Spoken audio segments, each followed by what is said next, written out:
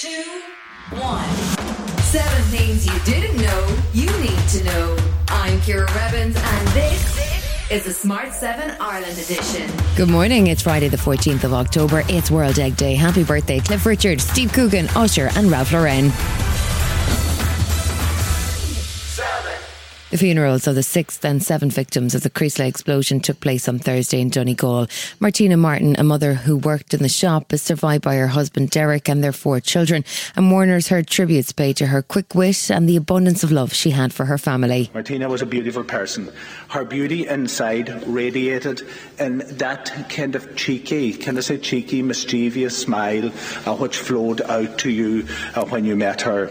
She was the voice of reason when others were hurting. President Michael D. Higgins, who stayed on in Creasla, attended her funeral along with members of the Defence Forces as 2 of her sons serve. The second funeral on Thursday was for Leona Harper, aged just 14, who'd gone into the petrol station to buy an ice cream. Her funeral was attended by her schoolmates and her family, and Father Michael Carney spoke of her many interests, including supporting Liverpool and taking up boxing because of Kelly Harrington's success. We are lost in a fog of grief and sadness.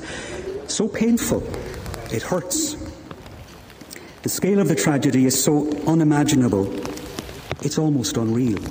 And then, names and faces and stories and yarns make it all so very real.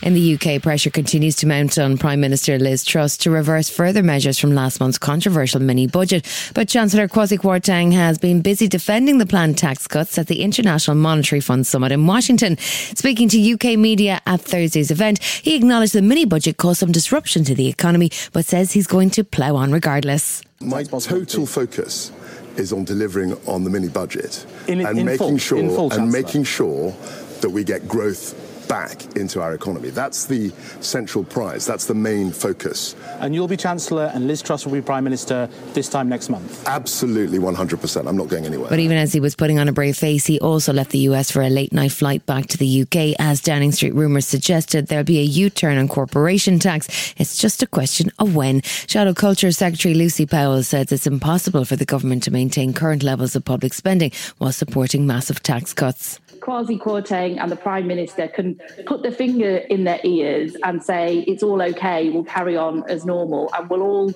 continue to pay for that, or they can do the responsible thing and listen. Thursday saw Ukrainian forces make major advances in the Russian-occupied Kherson region, with Kremlin-appointed Kherson leader Vladimir Saldo calling on Moscow to help civilians evacuate the area.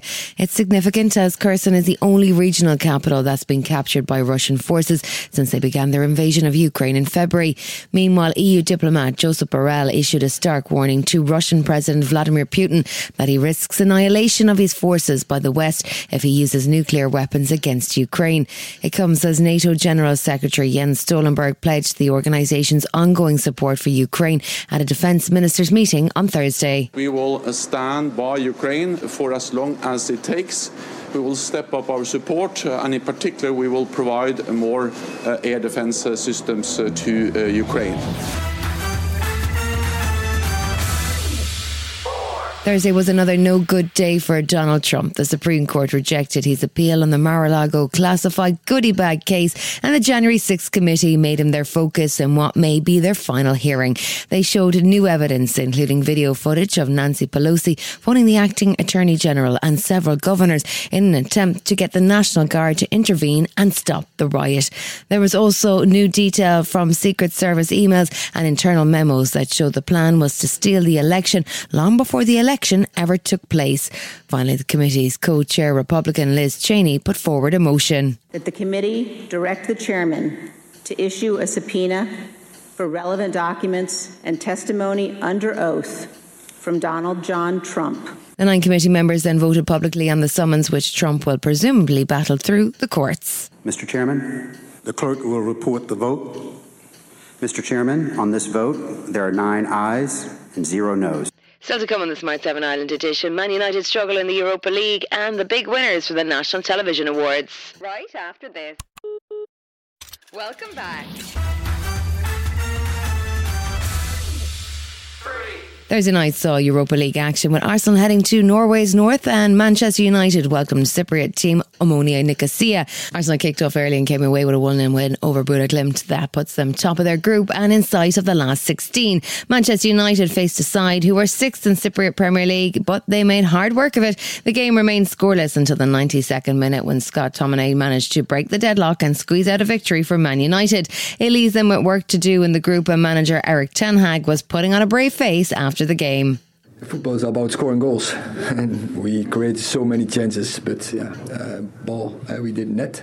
Only one time, but was enough for the win, and we're happy with that. He may be an Oscar award-winning actor, but Eddie Redmayne is just like the rest of us at heart. The Theory of Everything star appeared on James Corden this week to promote his latest movie, The Gold Nurse. And while he was there, he revealed his obsession for the ultimate British reality show, Love Island. Apparently, he was bored while filming Fantastic Beasts. And I sort of happened to go on to watch Love Island, and it became like a hardcore addiction, which I kept to myself until one evening at dinner, someone was talking about it, and I couldn't help but oh my God, yeah, Chris and Ken, and Jeremy got pulled for a chat. Totally. Yeah, you got pulled Hannah, for a chat. my wife, looks at me going what?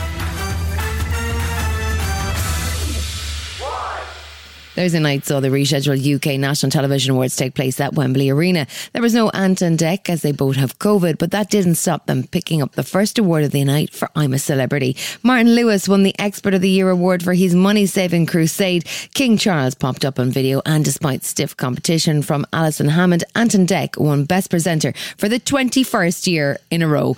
Alison did get an award along with Phil and Holly for Best Daytime Show, and Sir Lenny Henry picked up a special recognition award to honour his nearly 50-year career in television. He spoke about representation and how being a role model made a difference, and he's certainly got range too. I've been an impressionist, a genie, a Brixton DJ, a chef, a pretend white bloke, a weird shrunken head thing on a Harry Potter bus, a Doctor Who villain, a Broadchurch suspect, and now I'm a goddamn black Irish hobbit. This has been the Smart 7 Ireland edition. Wherever you're listening, do us a favour and hit the follow button. We're back tomorrow morning at 7 a.m. Have yourself a great day. Written, produced and published by Daft Doris. Hi, this is Ciara from the Smart 7 Ireland edition. Just to let you know, we're pausing this podcast from Friday the 25th of August, but you can still get up to speed in just 7 minutes if you search the Smart 7 and catch up with our UK edition. Thanks for listening.